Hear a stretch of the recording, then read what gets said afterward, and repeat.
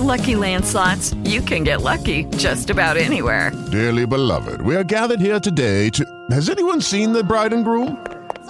Sorry, we're here. We were getting lucky in the limo and we lost track of time. No, Lucky Land Casino, with cash prizes that add up quicker than a guest registry. In that case, I pronounce you lucky. Play for free at LuckyLandSlots.com. Daily bonuses are waiting. No purchase necessary. Void where prohibited by law. 18+. Terms and conditions apply. See website for details. Oh, you know what I need to do? Andy, I'm sorry. I'm such a mess these days. In progress. Okay, there we go. Ladies and gentlemen, you're listening to Louis B. Free Radio Show, Brain Food from the Heartland. One of my favorite humans, Dr. Andy Lazris, on this morning. Doc, how are you? Great. So good to be here again. I really appreciate it. I was telling you off here, I really appreciate the relationship, and it's wonderful having you, and your courage, your experience, your knowledge is fantastic. I've got to ask you, before we talk about your new book, what's going on with you? What do I want to say? Legally? There's always something, right? Yeah, and I'm glad you can laugh. I'm glad you laugh. I mean, I'm glad you can be lighthearted about it, because I was just absolutely, no expletive, Louis, freaked out. Yeah, so I mean, the latest. I already talked to you about how they dealt with my medical board. Tried to take my license away just for stating a fact, which was that all my patients in long-term care, despite the mask mandate, got COVID. I just stated that fact, and we had a mask mandate. That was not allowed in the era of COVID. The more recent one was, I'm a student at University of Maryland. I'm a graduate student. I'm getting a master's in history. And all of a sudden, I received an email that I was not able to sign up for my requisite classes because I had not gotten the booster shot. Now, the booster shot is not effective against what's circulating, Omicron. And let me stop you for a moment. Again, your background as a physician, this is what you've done for how many years? Yeah, this is 30 years. Okay. And your specialty, I mean, you specialize in? And I am not an anti-vaxxer. I promote vaccines for my patients. I get the flu shot. I got the COVID shot. Pneumonia shots, shingle shots, we get them.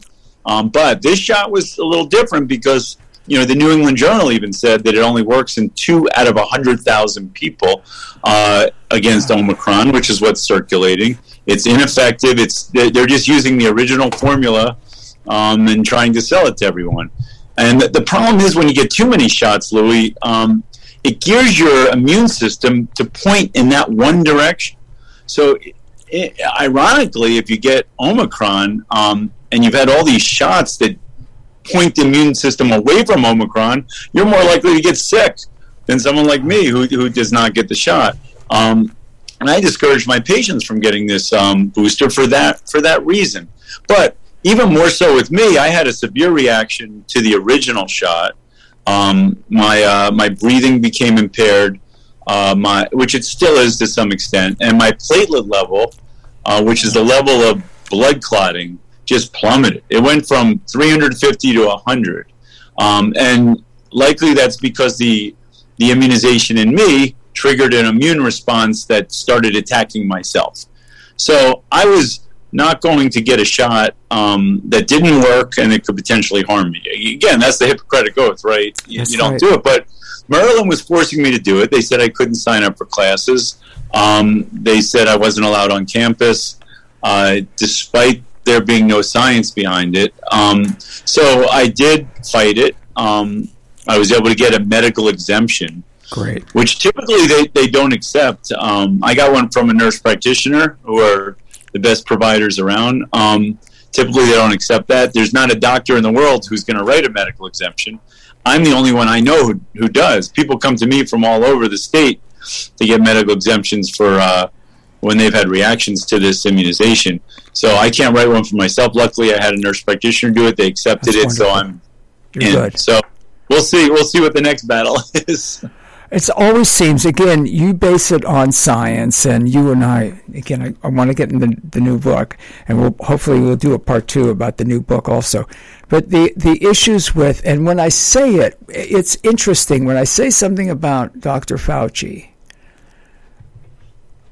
people get irate that you're not, well, you've got to follow the science, And even as a layman, I've learned that there's different approaches to things and different understandings of things. That what I said from the beginning of COVID, the one thing I know for sure is no one really knows for sure. Now, we've come a long way. We've come a long way since that.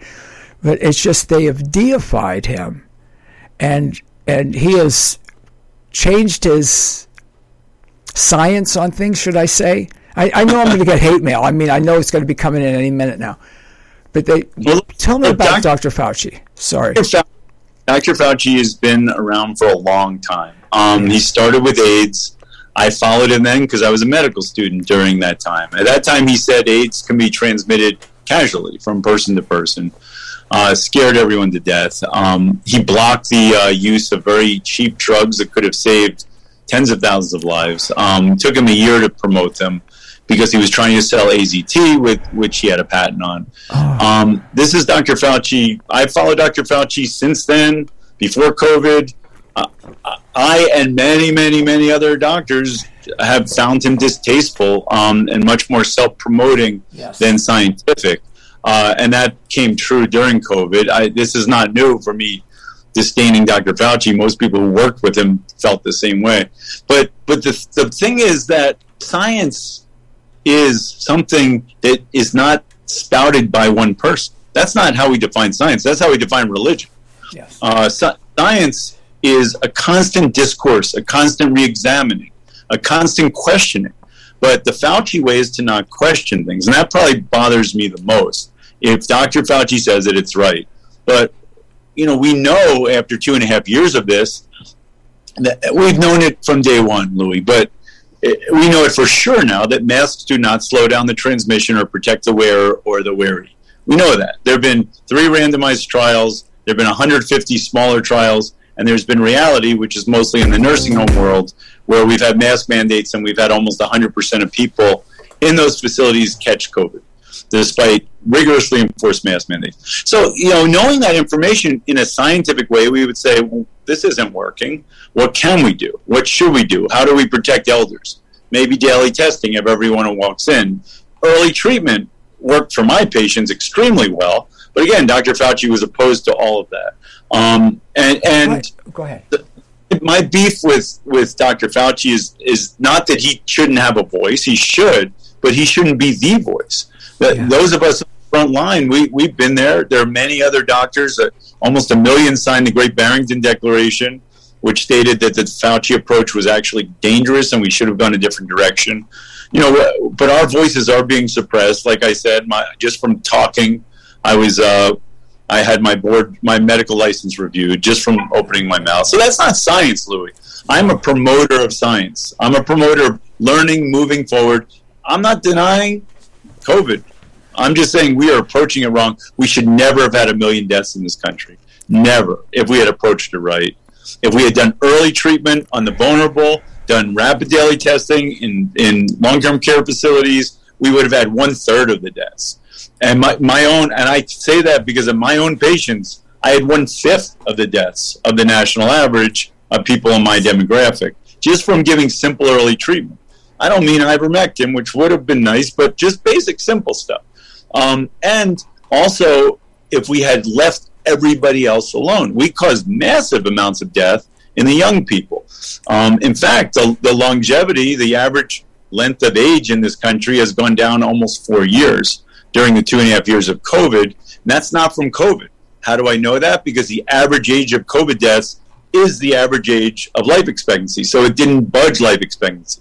What lowered it were deaths in young people from suicide, drug abuse, drug overdoses, not getting to their doctors to take care of simple problems because they were afraid or doctor's offices were closed. That's what caused this drop. And it's shameful because we could have gone another approach, but just blindly listening to one man and saying that's science is extremely dangerous to science and to people.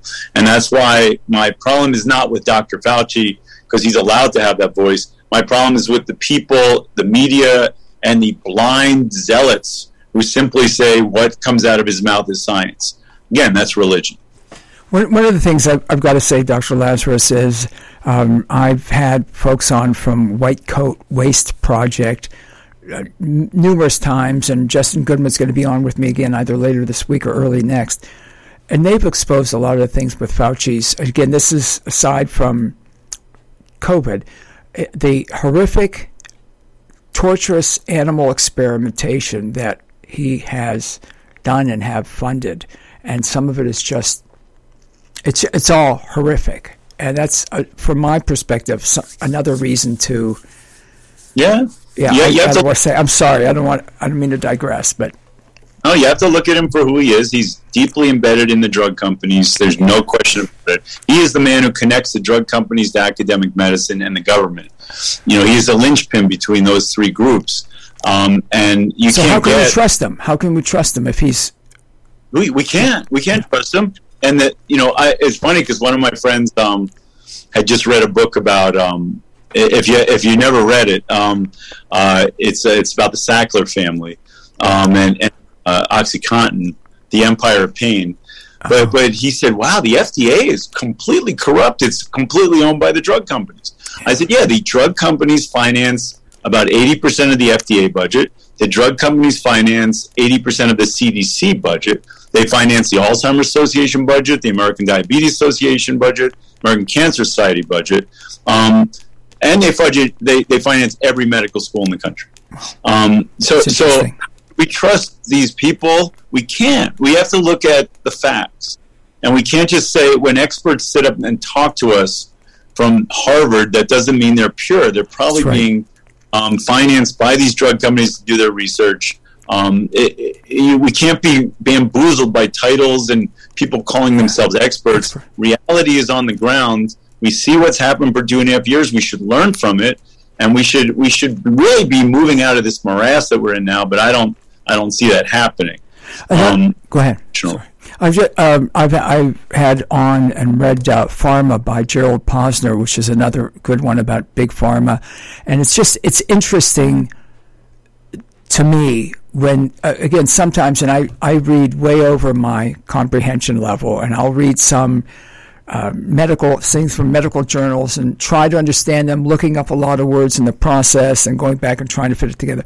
Nonetheless, the ones I trust will have at the bottom, they'll talk about who wrote the article or who was involved in the article and what connections they may have to certain drug companies. Right. But you don't see that when they write news stories about that. You don't see that, and that's troubling to me because if I see too much of that or that at all, I'm skeptical and I move on to something else because of the influence. I mean, two ways. I have a new book coming out that another one, a nonfiction with a good friend of mine, Alan Roth, talks about a decision made in 1911 and how it led to all this. And when will that be out? We're looking for now, so hopefully within 6 to 8 months. Dr. Lazris, I am blown away, but go ahead. But so, two ways they trick you on this. Number one, you get a guy from Harvard to say that he has no money that he accepts from the drug companies. But the drug company paid for his study. They designed his study, and they paid for his study. So he's not directly accepting money from the drug companies, so he could deny he is, but they paid for what he's doing, and they designed it. Number two, the CDC can tell you they don't accept money from drug companies, but they get 80% of their money from the CDC Foundation that is 100% funded by drug companies. So again, this is the way they trick you. And little, organizations, and the drug companies have said they get the most bang for their buck, not by advertising, not by paying off congressmen, which they do, but by paying the CDC, the FDA, and these multiple associations like Cancer Society and Alzheimer's Association, because people inherently trust those groups. So if they can get those groups to do their bidding, which is what they do, believe me, when Paxlovid came out, which is an antiviral, I read the article immediately. on Paxlovid. It was touted by the Washington Post as being absolutely necessary. They basically said, leave your doctor if they don't give you Paxlovid. Paxlovid was studied on a selected group of people on no medications, no medical problems, and none of whom have been vaccinated. So it showed a very small improvement in mortality over a short period of time in 100 people.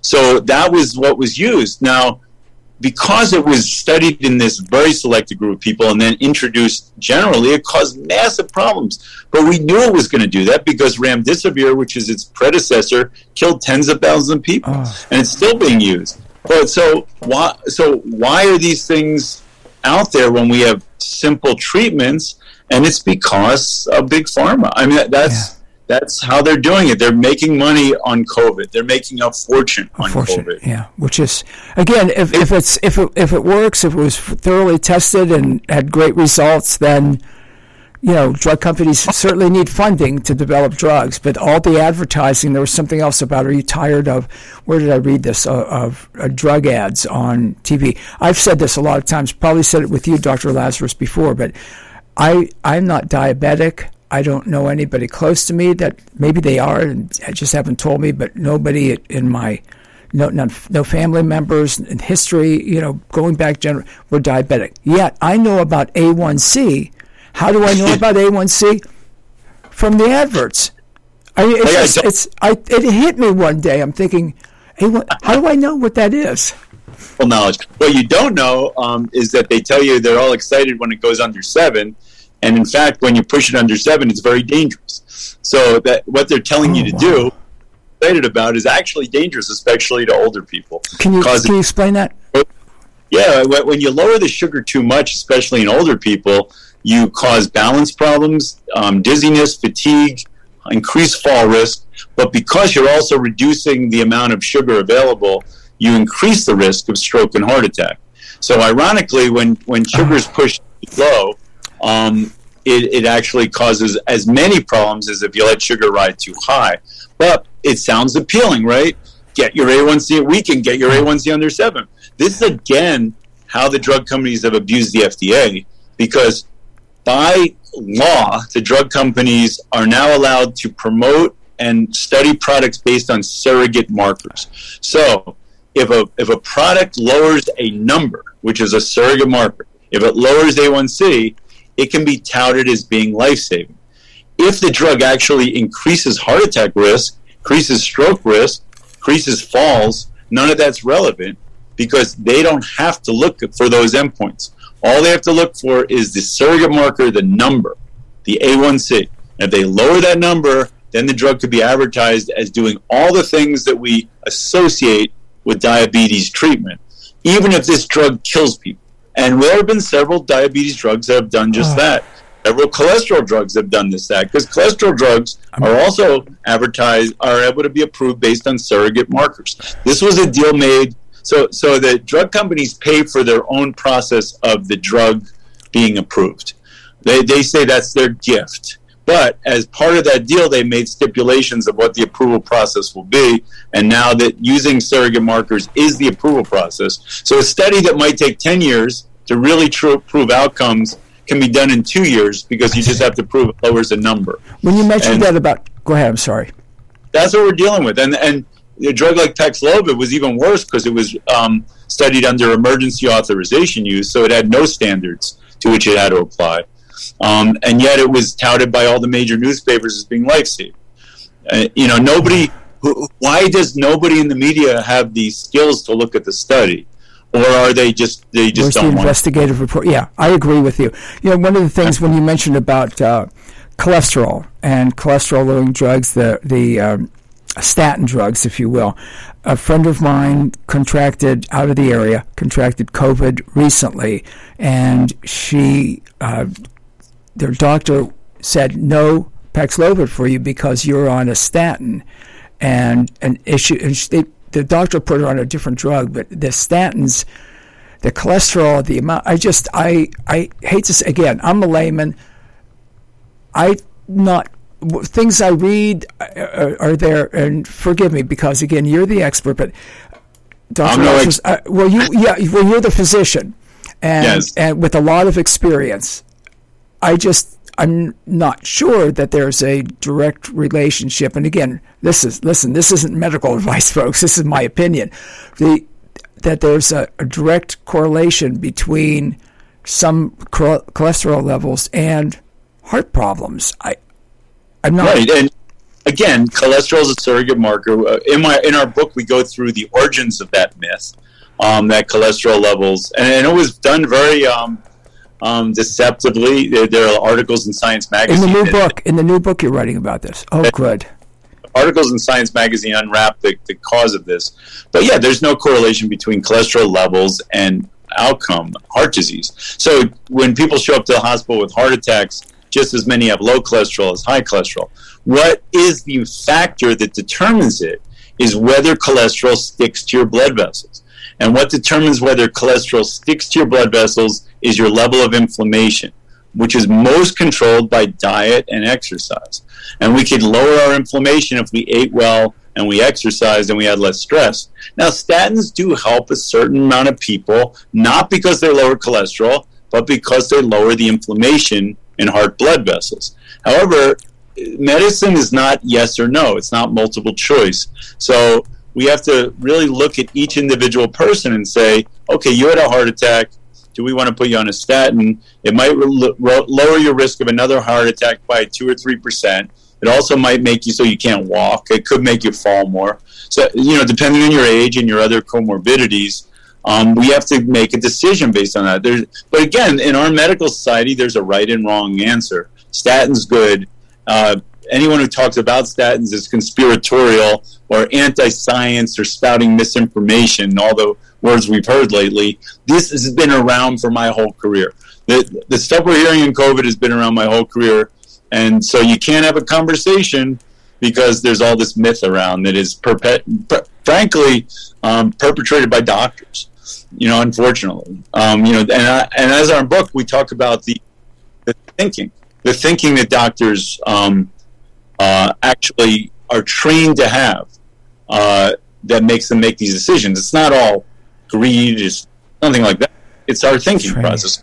We think in a multiple-choice way, and that's how we're taught to. And that we have to find an abnormal number, fix an abnormal number, and we go through how that process occurred as we go through our book. Well, I'll be eager to read that and have you back to talk about that.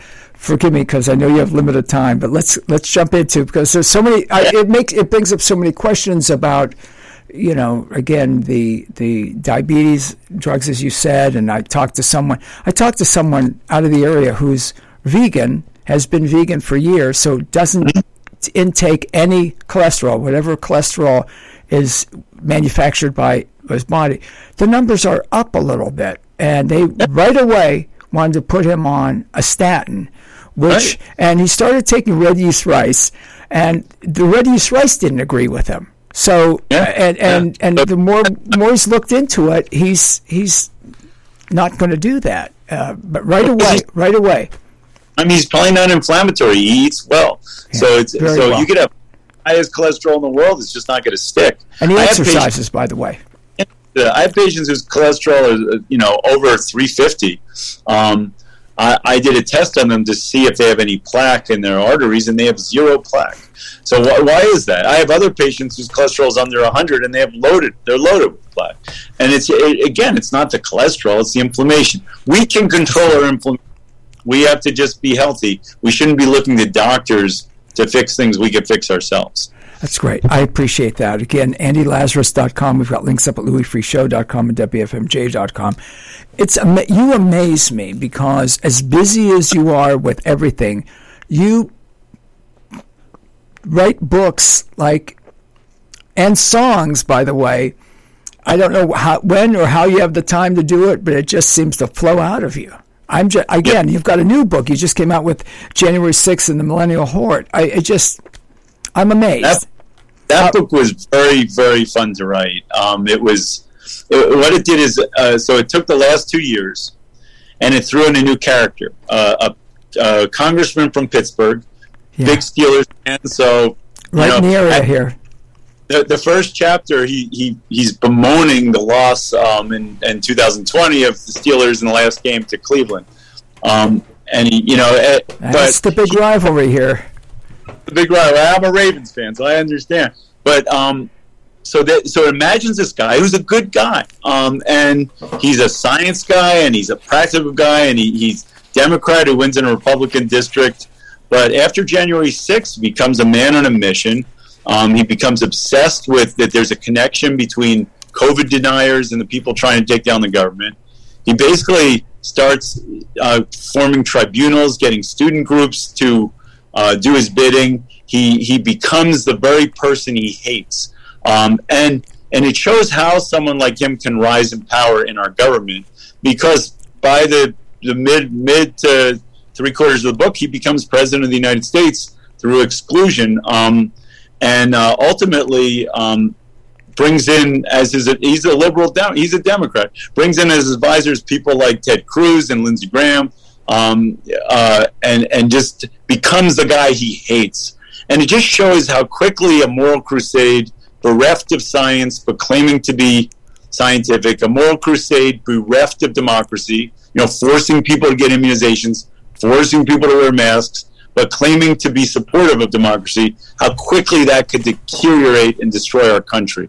And I based it on the model of the French Revolution, which basically this is what happened. Good guys knocked off the democracy and then started killing each other and became so extreme that they started killing the people they were there to protect. And that could happen in any democracy. And I tried to make it legally, politically, scientifically feasible. I used a lot of law cases. I followed my government, how our government works to the T to make this all feasible. And it's just an acceleration of madness in the book. So it was a lot of fun to write. It's not one of my longer books. It's more reasonable in length. And it has pictures that I hired an artist to draw. Yeah, by the way, the illustrations that Farhan Malik did are fabulous, are just fabulous. Yeah. I just love the illustrations, and it just kind of this book got better reviews than any of my other books. I see that. I was reading the reviews. I mean the praise at AndyLazris.com. That's fantastic. Very happy. I'm in the nomination for Book of the Year award. But another one just said, and these are people that wouldn't normally. These are very left of center people. But they one of them said it was just so fascinating to watch these good people go down this abyss, and just shows you the nuance and the danger of our democracy, because these are people you cheer for, my main characters, but they just end up doing horrific things. And they justify it based on the bigger picture of saving science and democracy. And I've frankly, Louis, seen this. The same people who attack January 11th are perfectly fine with closing down society and forcing vaccines on people, taking away choice. Same people appalled by Roe versus Wade, and I'm one of them, are believe in no choice when it comes to masks and vaccines. So they are anti-choice. I've had debates with those people. Yeah. They believe that they are morally right and the other side's morally wrong. And when things come down like that, you can go down this abyss. Many democracies have been destroyed by this absolute moral authority.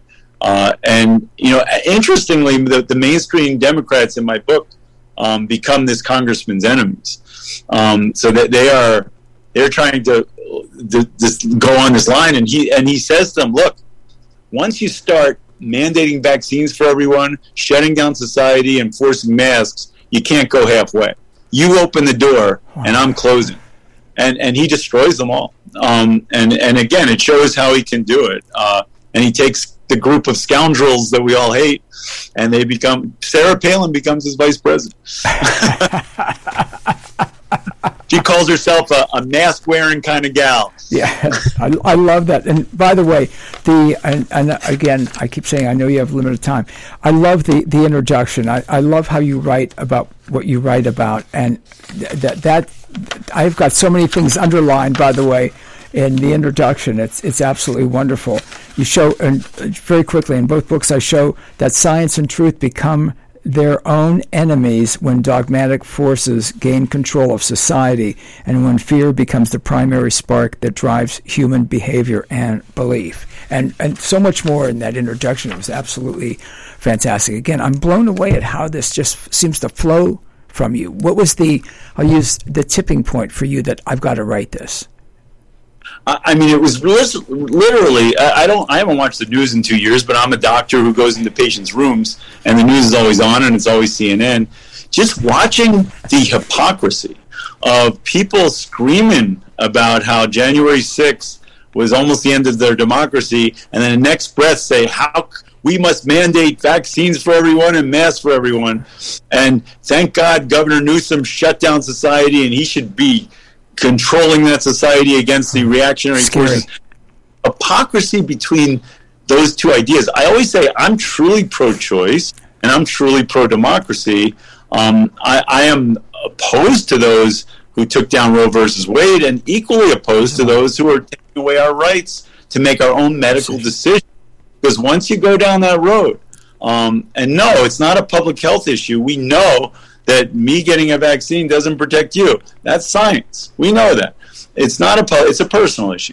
So once and my mask wearing doesn't affect your mask wearing. Your ability to catch COVID. You can make your own decisions if you want that. But once you force medical decisions on me, how is that different than telling a woman how to deal with her own body? Dr. Lazris, that's a great point. That's a great point. It's they're picking and choosing. People pick and choose what they want. About the mask wearing, and we've talked about this a lot before, and I'm sure I said this to you. I don't understand the people that, again, you don't want to wear a mask, you don't wear a mask. But if it's a business, if it's a private business, I feel they can say mask or no mask, or if you're vaccinated, whatever. I don't understand. It's like that's your tipping point to protest and rally. It's like, don't go there. Don't patronize them. I think that would be much more effective. Exactly. Don't patronize them. That part I don't get. Again, I've got issues with all the mask wearing, and because you and I have talked about the mask wearing. Yeah. Exactly.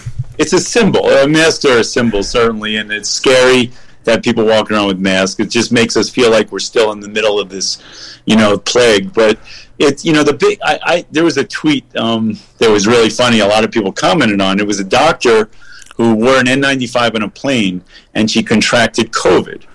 And she, instead of saying the mask didn't work, she said, the reason I got this is because no one else on the plane was wearing a mask. So the absurdity of this, that the mask... That's interesting. Didn't protect her, right? It didn't protect the COVID from getting to her, but somehow it would have protected the COVID from getting out of some... Yeah.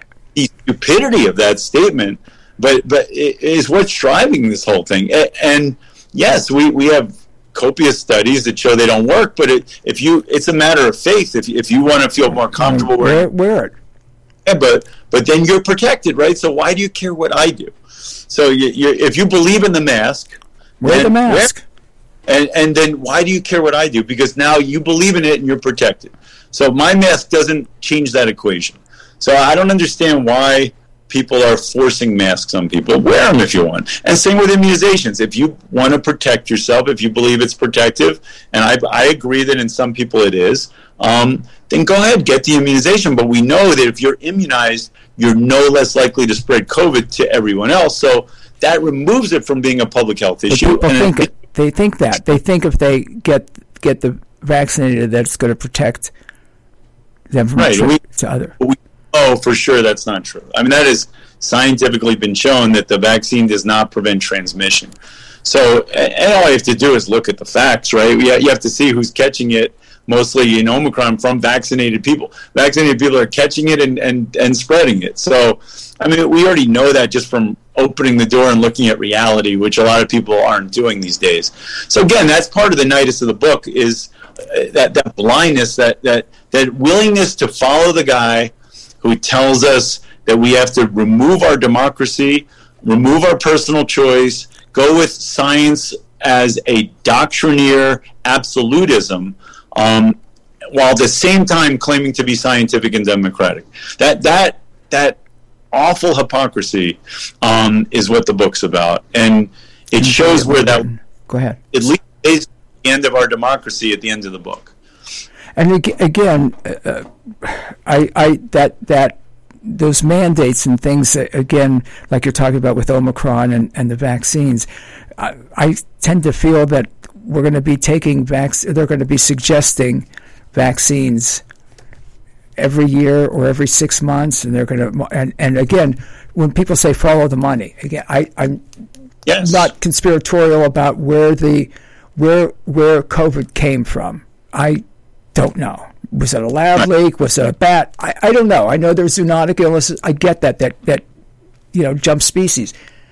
On the other hand, when they say follow the money, look at the money these vaccine companies are getting. Again, if it's doing good, if it helps people, or if you believe it's going to help you, that's great. But I just see it going on. New variants. Do you think I'm correct? New variants, and we've got a vaccine for that. We've got a vaccine for that.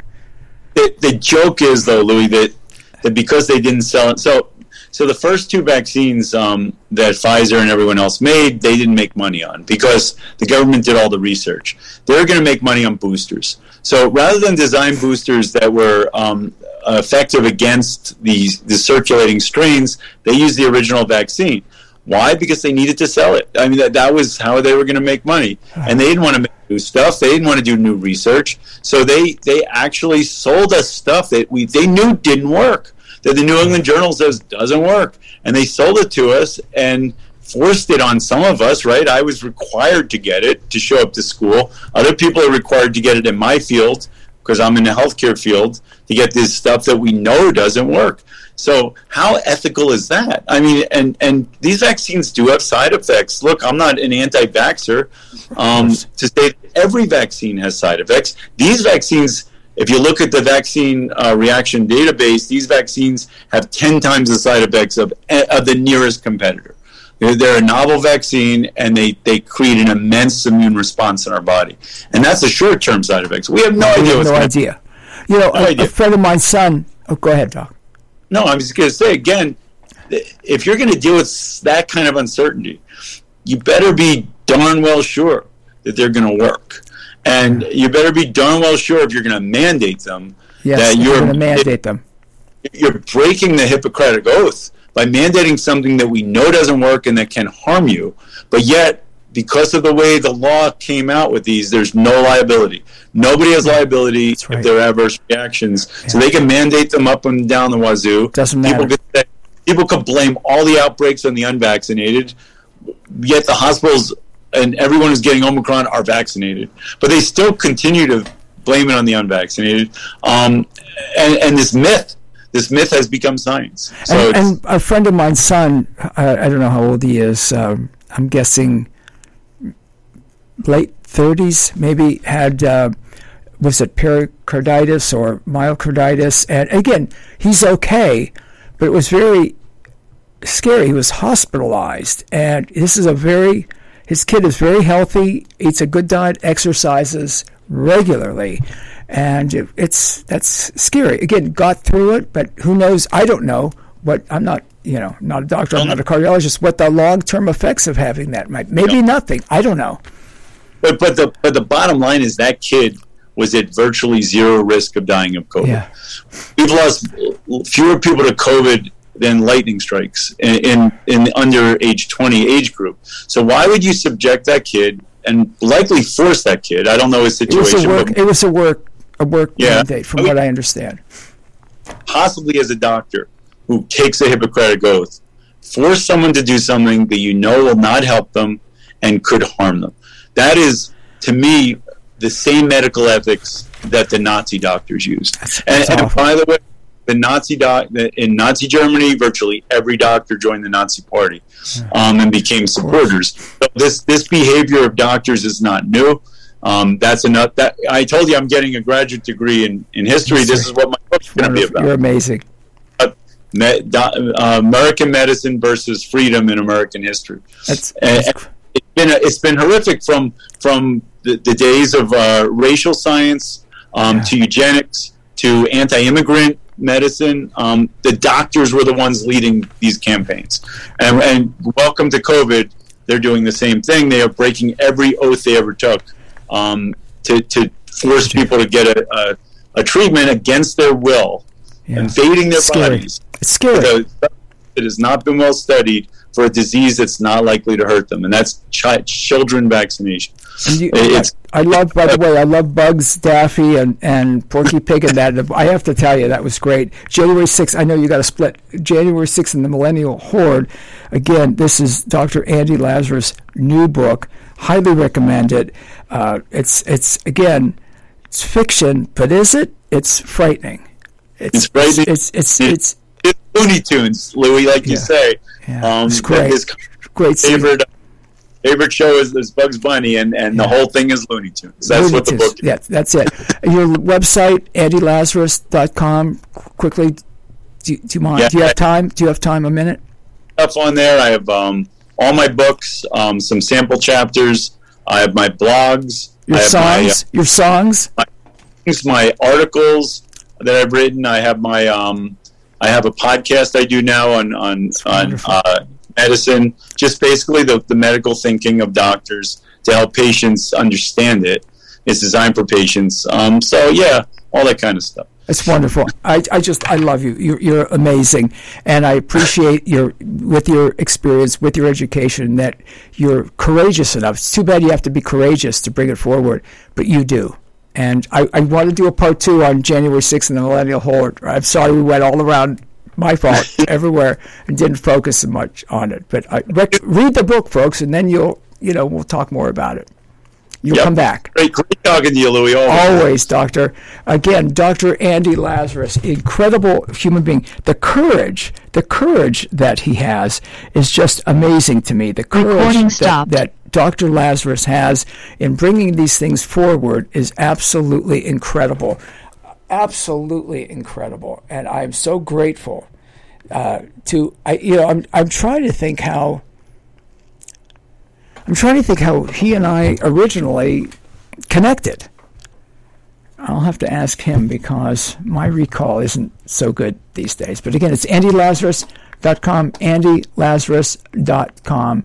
I will be back in just a few minutes with more on the Louis B. Free Radio Show, Brain Food from the Heartland, copyright B. Free Radio Limited, 2022, produced by the lovely Miss Bunny Face in cooperation with White Rabbit Production. It is Ryan here, and I have a question for you. What do you do when you win? Like, are you a fist pumper, a woohooer, a hand clapper, a high fiver? I kind of like the high five, but if you want to hone in on those winning moves, check out Chumba Casino. At ChumbaCasino.com, choose from hundreds of social casino-style games for your chance to redeem serious cash prizes. There are new game releases weekly, plus free daily bonuses, so don't wait. Start having the most fun ever at ChumbaCasino.com. No purchase necessary. VGW Group. Void where prohibited by law. See terms and conditions. 18+.